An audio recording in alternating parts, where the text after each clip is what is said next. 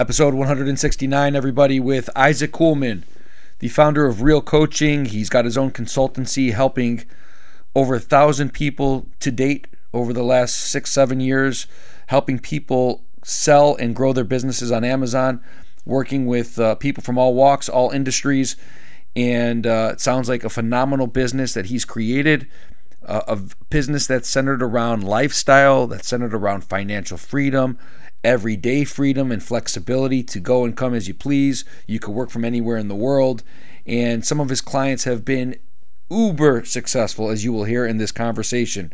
But before we get there, everybody, please follow the podcast wherever you're doing it. The ratings and reviews continue to come in, such as this rating and review, a 5-star rating that we received back in March from Tracy McIntosh. Whoever you are, thank you, Tracy. Tracy says, "The Optimal Life is the perfect podcast for people looking for sparks of inspiration from everyday life. Real interviews with real people are the hallmark of Nate Haber's shows. His insightful and probing questions get to the bottom of issues that make a difference in our lives. A superb show." Tracy, I couldn't have paid you to write a better review, so thank you so much for that. And again, everyone, if you leave a review, you can do so anonymously. You don't have to leave your full name or real name. You could make up a name and just put it on there.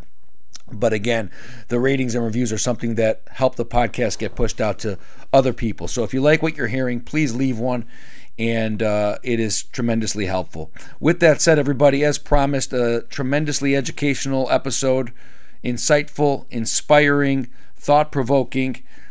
Here it is. Please welcome the one and only Isaac Kuhlman. The Optimal Life.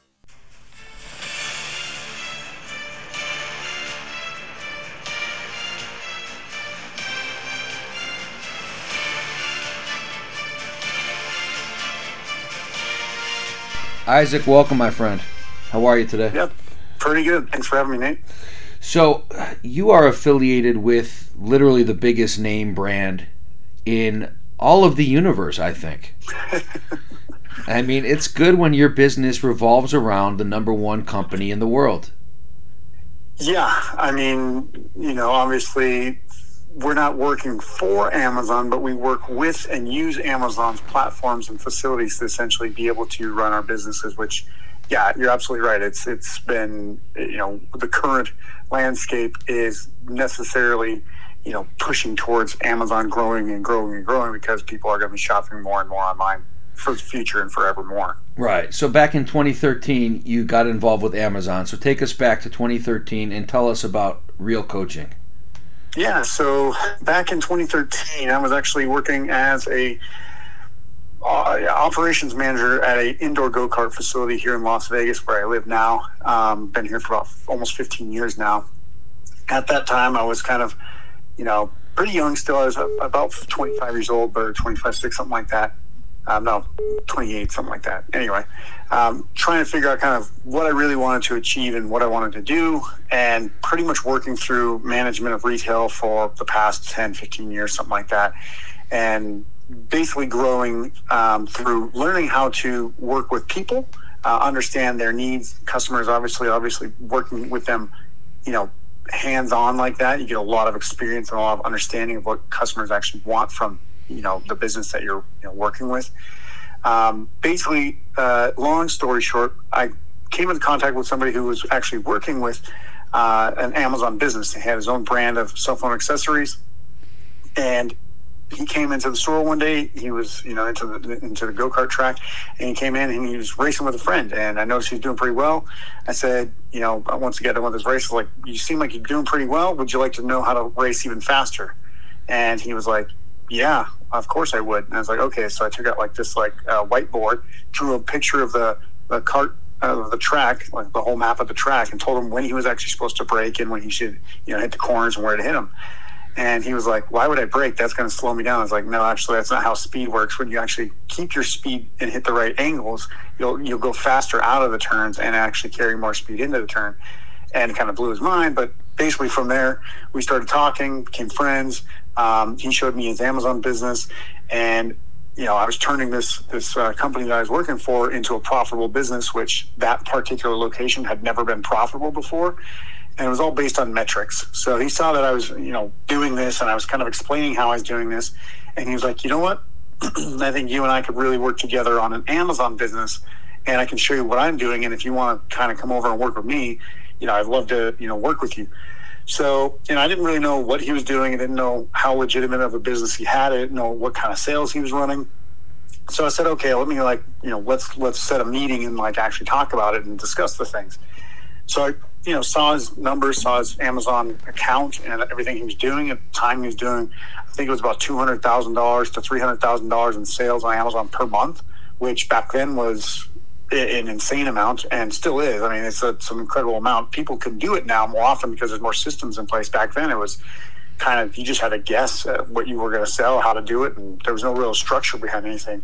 So he was one of the kind of people that kind of set up these, between himself, a few other people in that circle, and then between, working with him and the systems that I helped him set up, we were able to kind of structure a lot of the systems that we use now for stuff like Real Coaching, some of the other, all of our Amazon businesses. But we, basically, in that time that I worked with him, I guess we worked together for about 2.5 years. But in that time we worked together, it was basically like learning everything from the ground up, because Amazon didn't have the facilities it has now to be able to actually show you how to do these things, or give you, pieces of information that you needed before.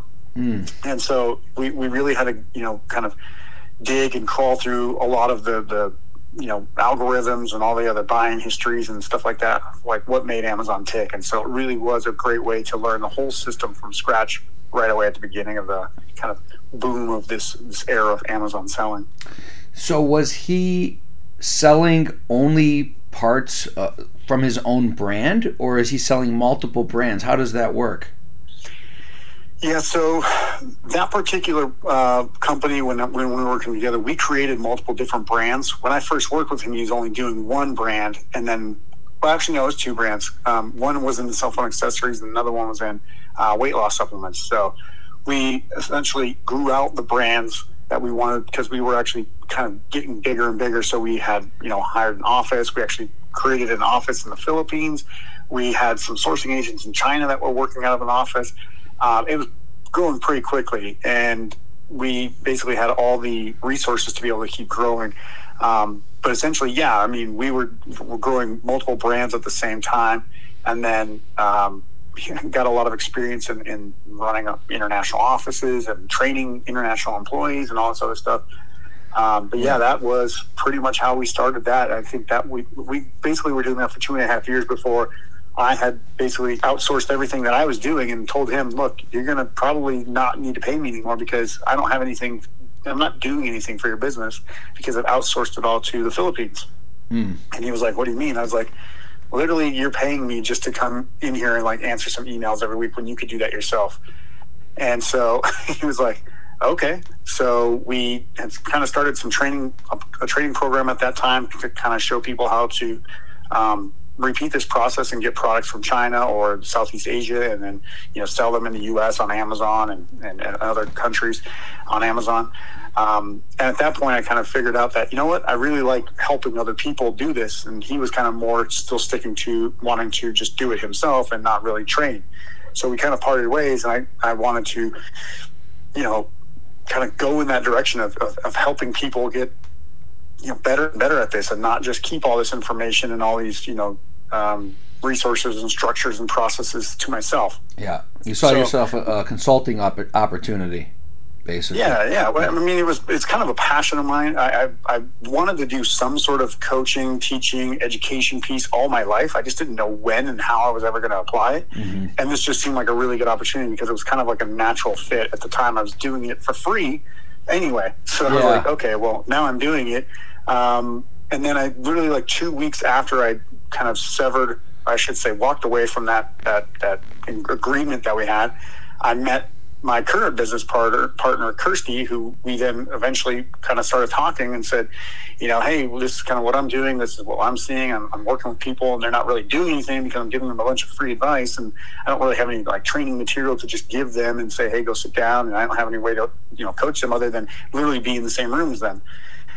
So we basically said, you know what, there's probably going to be a better way to do this. And so over the next year or so, we kind of built out these systems, these videos, and then also literally now work with people, not just through training videos, but also actually like sitting through coaching calls, sitting through looking at their businesses, seeing their metrics, having them give us their product listings and their, metrics that they have for, how good they're converting, their sales, all that stuff. And we take that information and we tell them, based on what your situation is, here's what you need to do. Here's the best, most impactful things that you can actually do to get a better business. Yeah.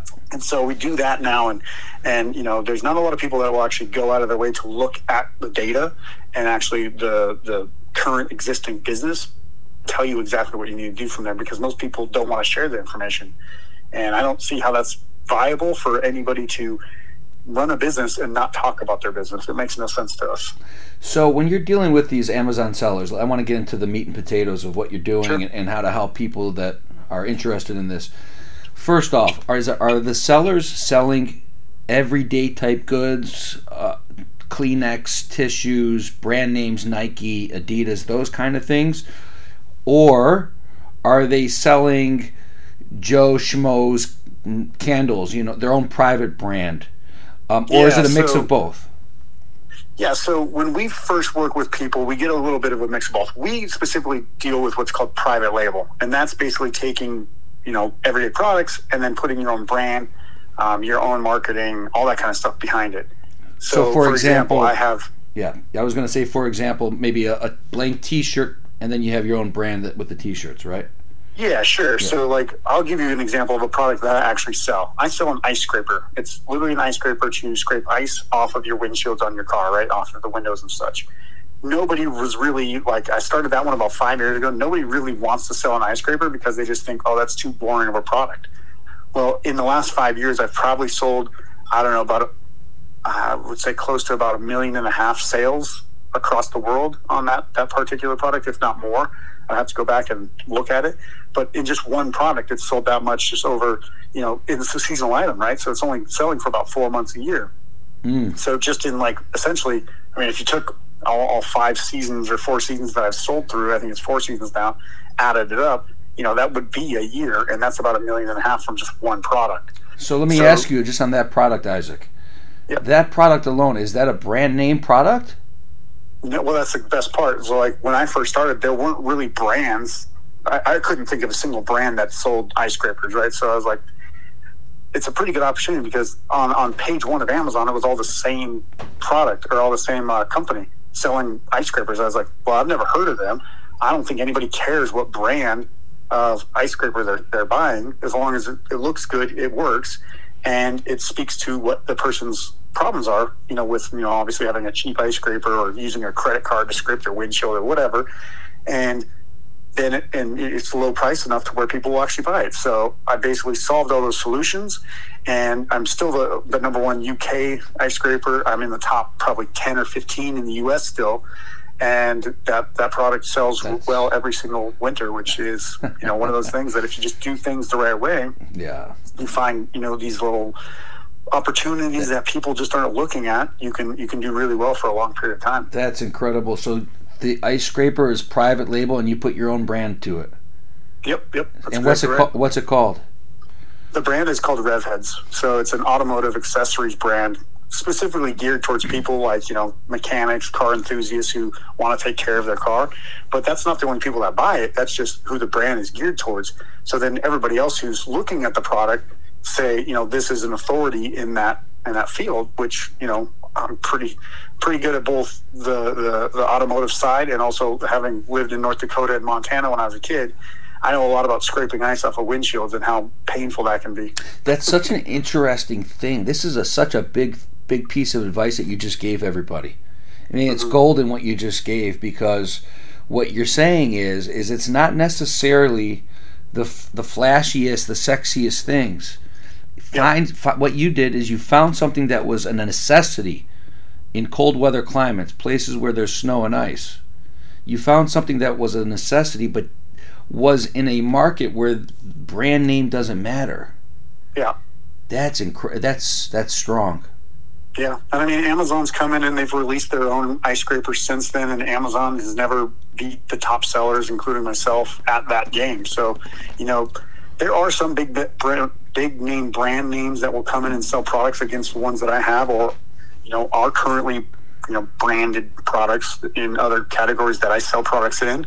But I don't worry too much about it, because the good thing about Amazon is you can get placed right next to those products. And if you give customers a reason to buy you over those brand names, they'll buy you. So maybe your price is a little bit lower because, maybe this example might be a little bit easier. So like if you're selling fitness equipment and there's, like a Tony Little, I think, is the fitness guru guy out there. So like if he's selling his own brand of products and he's got like his own line or whatever, some of them fitness gurus might have their own line and they're known for that. Well, you could pop right on to Amazon and be placed right next to them if you have good ratings, good sales, good reviews, all that stuff. And basically by the time you figure out that marketing side, you could actually outsell those big brands. And it doesn't really matter to Amazon customers what the brand is, as long as it's identifiably relatable to them. So like if you were selling fitness equipment, you wouldn't be like, Dow Chemicals or whatever. You wouldn't be McDonald's, right? Like it would make sense that your branding would also kind of fit along it, and the brand messaging that you give through your listing also makes sense. You can't just sell anything. Like it would be weird if Nintendo all of a sudden was selling, I don't know, food products, for example. Like that wouldn't make sense, right? So it kind of has to make sense with the customer, like what your brand is. So Rev Heads is about, mechanics and car enthusiasts. That makes sense. You can't just like say, okay, this car enthusiast company is going to start selling baby formula. That doesn't really make any sense. So the brands still have to be cohesive, because that gives you that edge of, big brands going out there and trying to be, the authority. But you can take that pretty much from them by being placed next to them on Amazon with a very similar or even better named brand. So talk a little bit about the algorithm. How important are the ratings? How important are the reviews? How does a company get listed on the first page versus the fifth page? How does that all work? You kind of touched on it a little bit, but let's dig into that if you don't mind. Yeah, I mean, it's actually a lot simpler than a lot of people want to make it. They think that it's like some sort of like mysterious thing. Now, I can't give you the exact, weightings for each thing. So like, I don't know if it's like 80% sales on the keyword and 20% conversion or whatever, but really the ranking system is essentially this. Just like Google, if you're like, top business podcast on Google, like if you type that in, Nate might come up on page 2 or 3, because there's, all these massive ones out there that are just, going out and trying to, fill out content, because it's tough to compete. It's a big, broad keyword, right? But if you looked at like, top business podcast and then put in the name, I think it's Nate Huber, right? So put that in, you're going to find you're probably on page 1. Because it's related, and then it has your name in there, right? So you'll probably find page 1. So similarly on Amazon, it's going to be based, instead of search and click, it's going to be based on search and buy.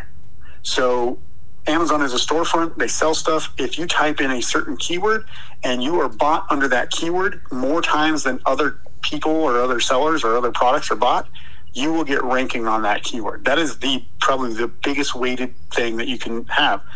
Now, to sustain that is going to be a little hard, because if you say you launch a product and you get 200 sales in a week, but it's only based on you going out to a customer list and saying, hey, we're going to give you 50% off to go buy our product this week, and 200 people redeem that.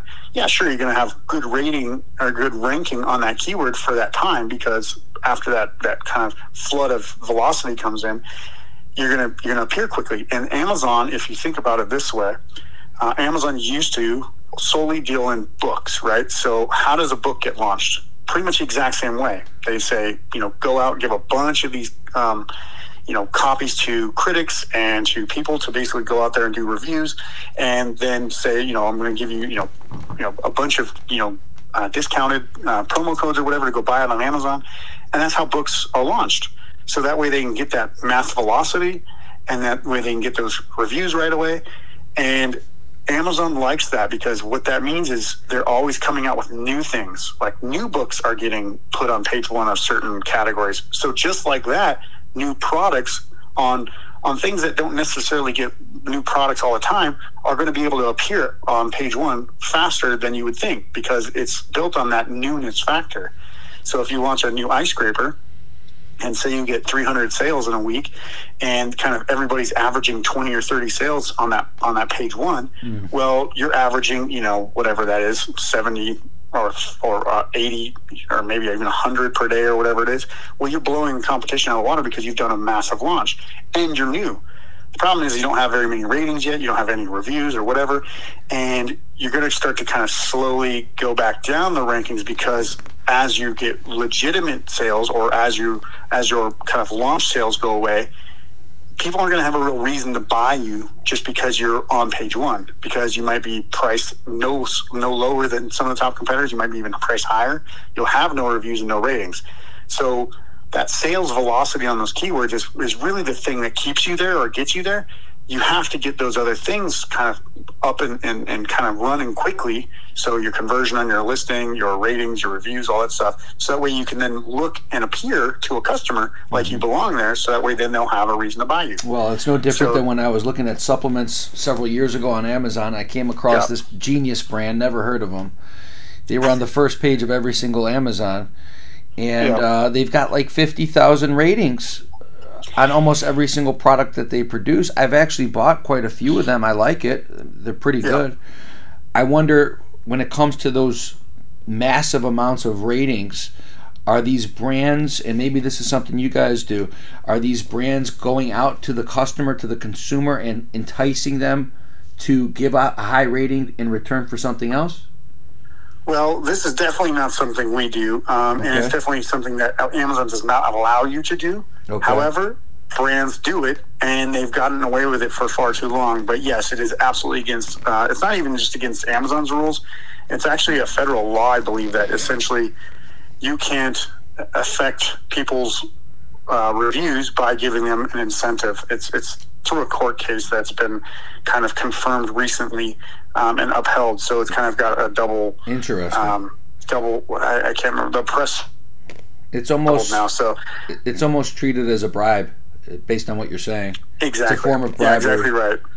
Yeah. And some of those brands, I mean, when you think about it, so I was saying, if a big brand might come in and just have a lot of money to invest, they don't really have anything to lose right away because they don't have a business. So they might do this up front, and they just are like, okay, well, there's really no risk. It's a ton of reward to do this.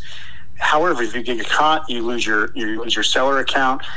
You could lose a lot of other stuff, and Amazon could technically even sue you over review manipulation.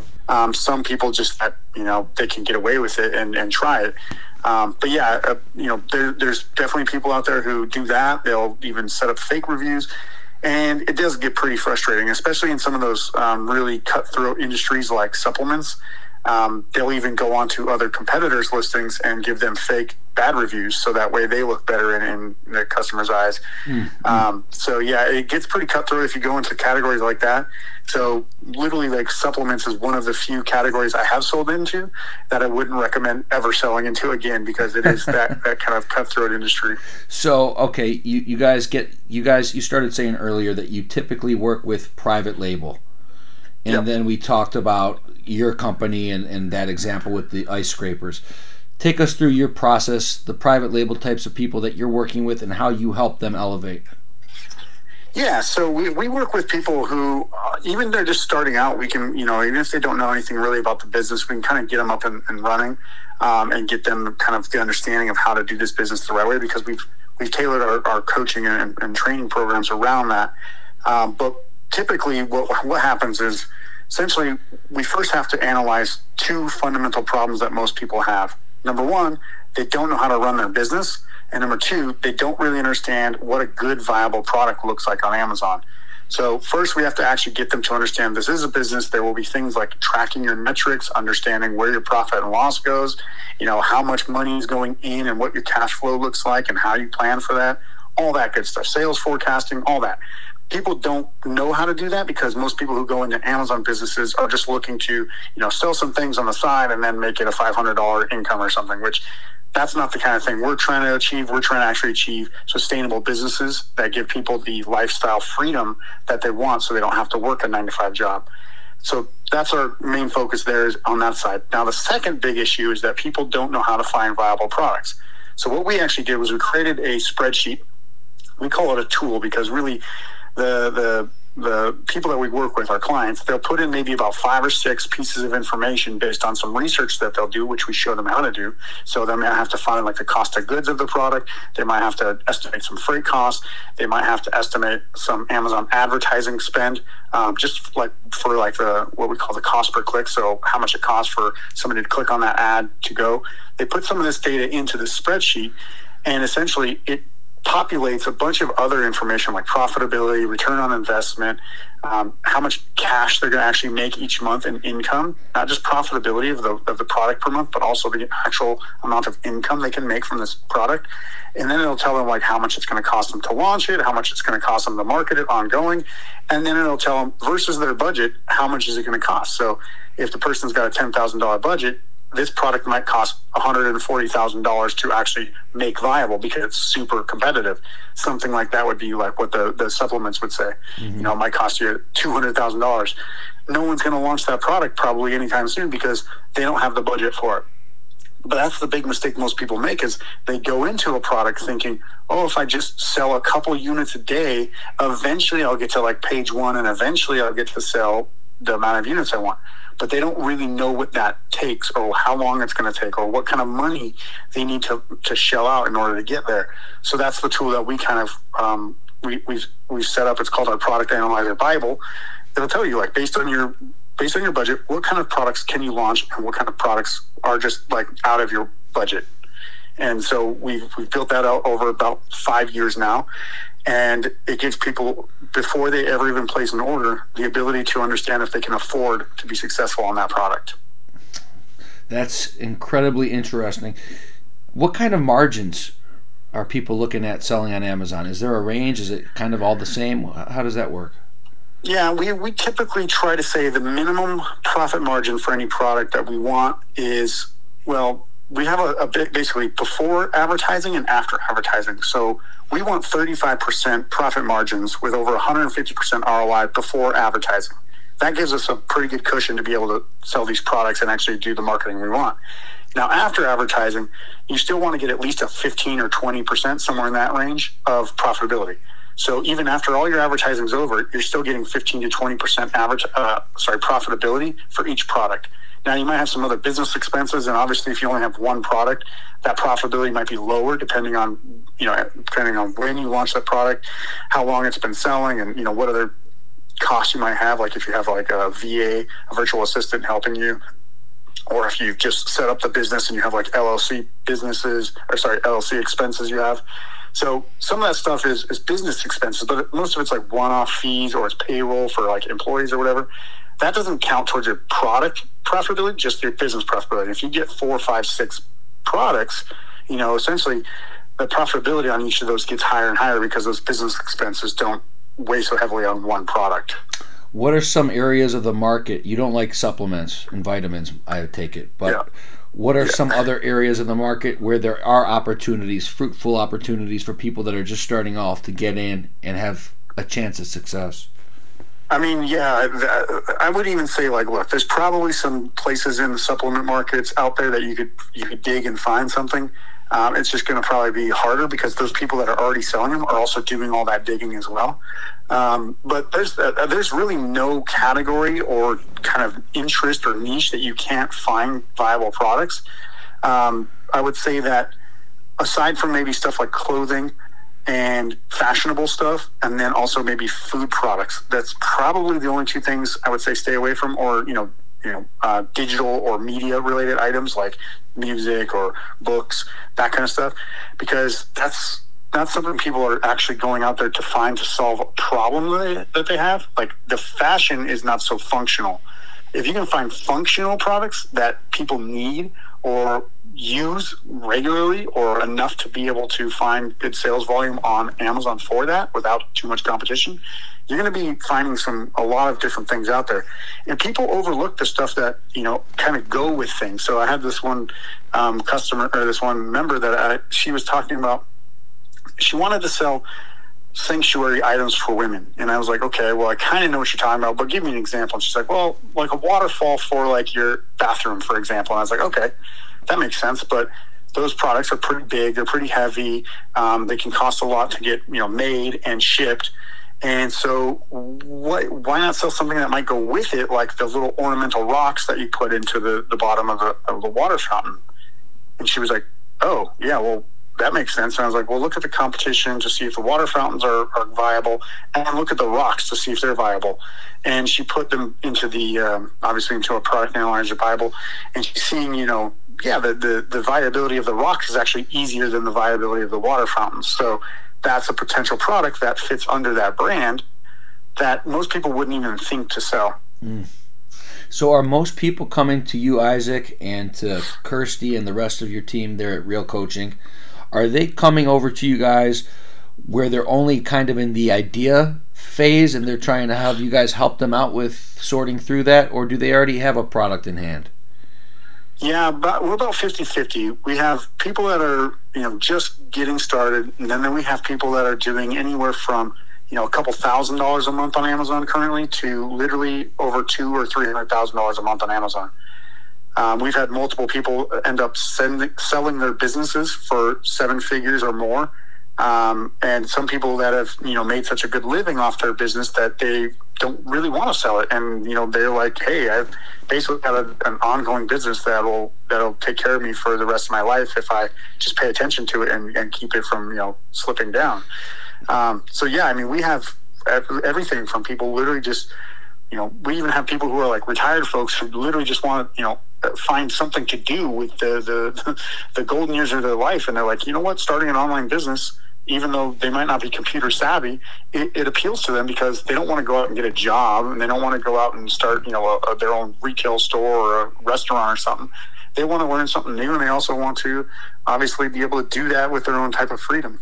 So your clients that are bringing in those large numbers, the $200,000 to $300,000 a month, mm-hmm. and they're bringing in $2.5–3 million annually in sales, and at the 20% or even 15%, you're looking at $500,000 in income numbers yep. at the end of the year, and they're able to work from wherever they want.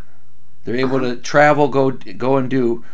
I mean, these are the types of numbers that you've helped them to achieve, and yep. if yes, how do you guys get paid? Yeah, so our thing is that we actually help these people do this all the time, day in and day out. We don't take any share of their business or anything like that. All we do is we essentially are running a consultant service. If you think about how that is, they pay us, they work with us for a certain amount of time. So let's say 3 months or a year or 6 months, and they pay us for that term of engagement.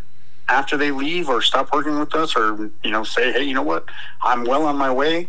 If I need you guys, I'll come back to you, which some people have. Like, they get kind of out there, they get way up in their, their sales increase quite heavily in a significantly shorter period of time than they had before. So they're like, hey, I'm good to go now. I'm just going to take this and keep moving it forward.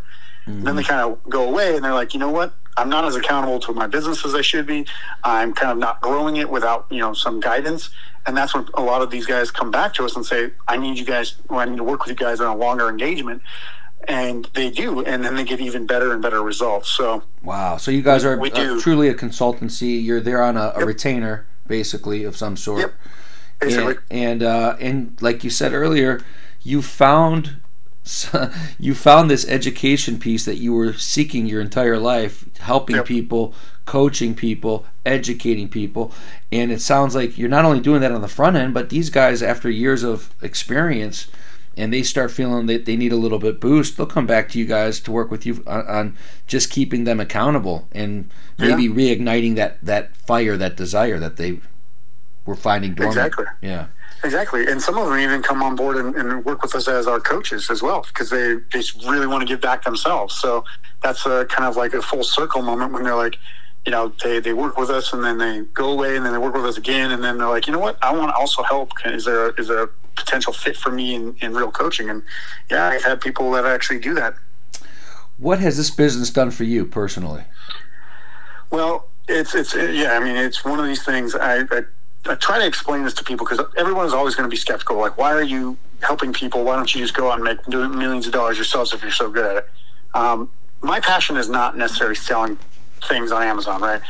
I do it because it's another thing that's going to help me get to where I want to go in life, and it's kind of a step in the process.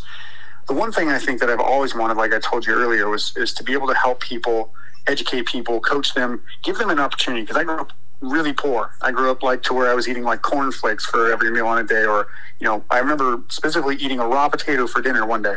And at the time, I liked raw potatoes, so it was not a big deal. But I didn't really know how awkward or different that was from most people's situations.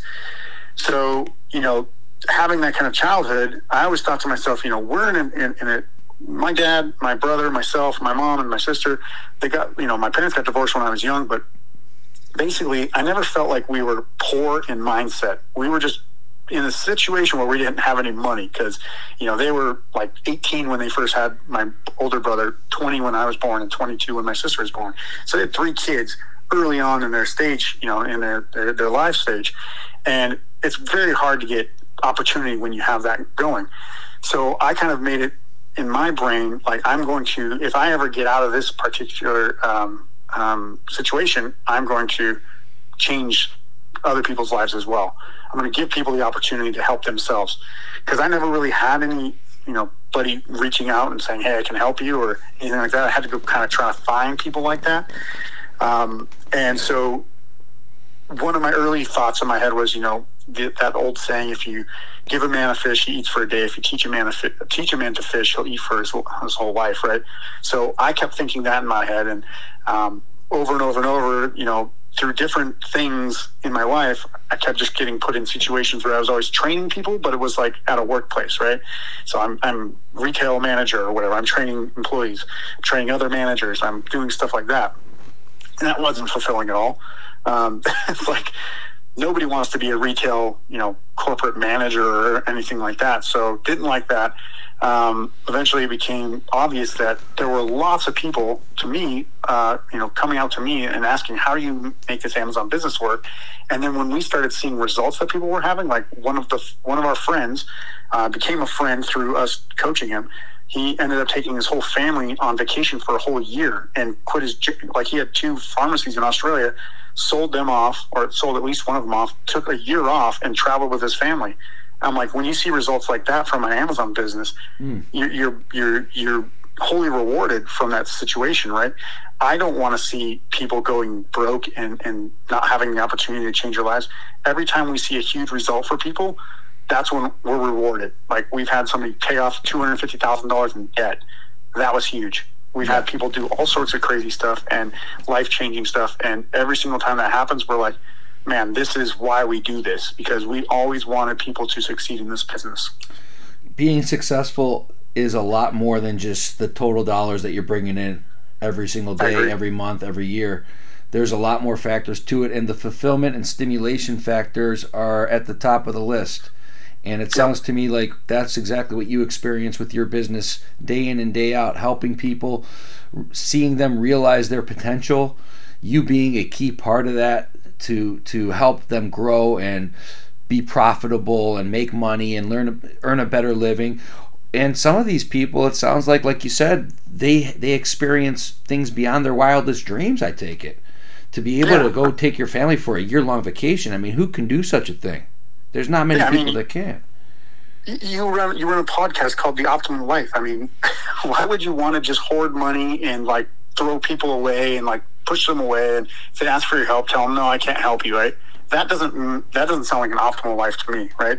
Right. If you can create a positive ripple and an impact on the world in some way, shape, or form, even if it's just one other person, that seems like a pretty good life. It sure does. It does, my friend. And so this next question, what is the value of freedom? Yeah, that's a great question. I will say this. Look, I've been self-employed since 2015. If I ever had to get another job, I don't think I could last more than a week anymore. So the value to me, if I could state it in kind of a qualitative instead of a quantitative form, is that if you actually have I think there's a certain limitation on the word free because we're never truly going to be free. Right? Like we have governments and laws and all that stuff, right? So we can't break all that. But to be able to not have to worry about how much you're going to spend at a grocery store, to be able to go to dinner and take your family out anytime you want and not worry about bills and stuff like that. And just to truly feel free from pressure of like, you have to make things work today or else basically you're gonna lose your house or something like that. To be free in that sense, financially free, geographically you can move around if you want because you're not tied to a specific area unless obviously you have family or something. But to be able to do these kinds of things and to have that kind of freedom, it's like I mean, it would be like if you just were able to all of a sudden, run super fast and become like a professional athlete when you were, kind of slow before. Like it's like being in life, but kind of on these like extreme kind of situations. You can live life to the fullest now. You don't have to plan every single thing about your life anymore. You can be more spontaneous. You can do things for fun instead of, kind of feel like you're obligated to do them. That's the difference between, I think, being free and being confined to a 9-to-5 job or having very strict limitations on what you can do because of your finances. I'm a firm believer that a person that could be making $1 million a year but is strapped to the office and working extremely long days, weeks, and hours, barely spending time with their family. They have 1 million stakeholders that they have to answer to and report to, metrics, data, deadlines, all these things, which is corporate America. And I'll be honest, I'm in corporate America to an extent. There's something for someone that's making $100,000 a year that has all the freedom in the world versus the guy that's making $1 million or $2 million a year that's completely handcuffed. Yep.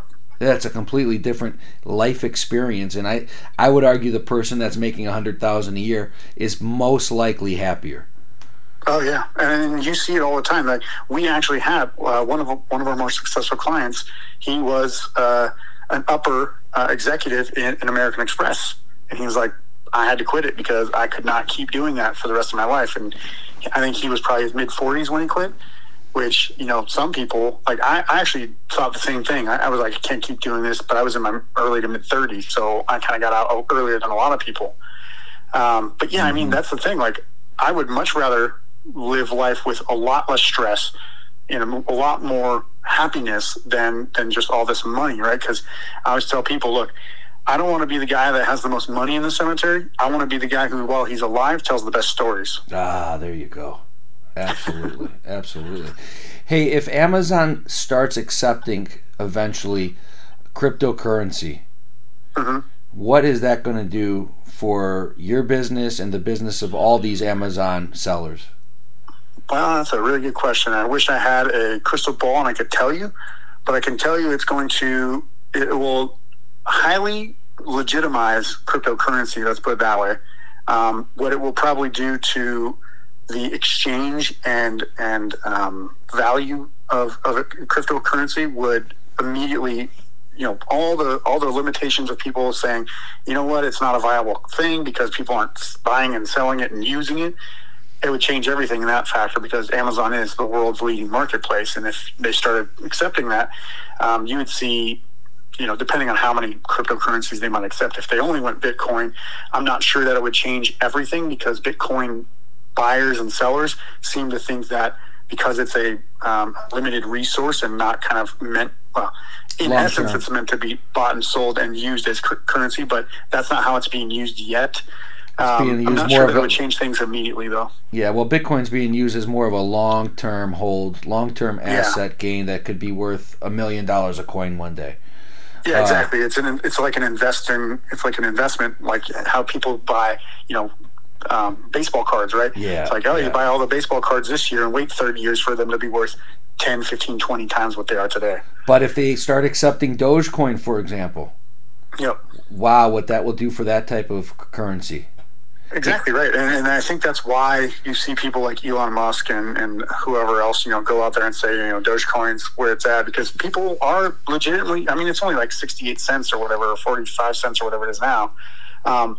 But it's a legitimate form of currency. So like if they actually use that to buy and sell, other things and actually make purchases with it, then yeah, you could easily see how that becomes a legitimate form of currency. I will say it's got to be, like we started with, it's got to be nice to be tied to the strongest brand name in the world in Amazon. And I feel like Amazon, while every business is susceptible to some type of disruption, we saw it in the taxi cab industry, we've seen it in technology and all these other things. It's really hard to see how in the next 20 years Amazon's going to be disrupted. And I think that they're so conscious of it that they're always working to stay one step ahead. So it seems to be a great place to go if you want to have a business, if you want to have financial freedom, but even more importantly, just everyday flexibility and freedom to run your own business, do it from anywhere in the world. This is a great opportunity. Talk to Isaac and Kirsty over at Real Coaching.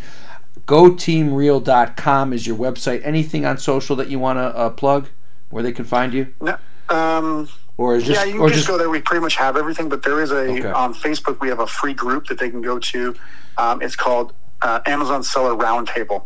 And you can go there, you can join it for free, you can get some resources there. You can also check out our podcast, which is called the Sprint to Profit Podcast. So Amazon Seller Roundtable on Facebook. Yep. And the name of your podcast one more time? Sprint to Profit. Sprint to Profit. And we will link this all up in the show notes. Hey, listen, my friend, thank you very much for shedding insight into this tremendous story of yours. It seems like it's just starting, even though you've been doing it for 7 or 8 years already. And I look forward to staying in touch and continued success with everything. And thanks again for having me, Nate.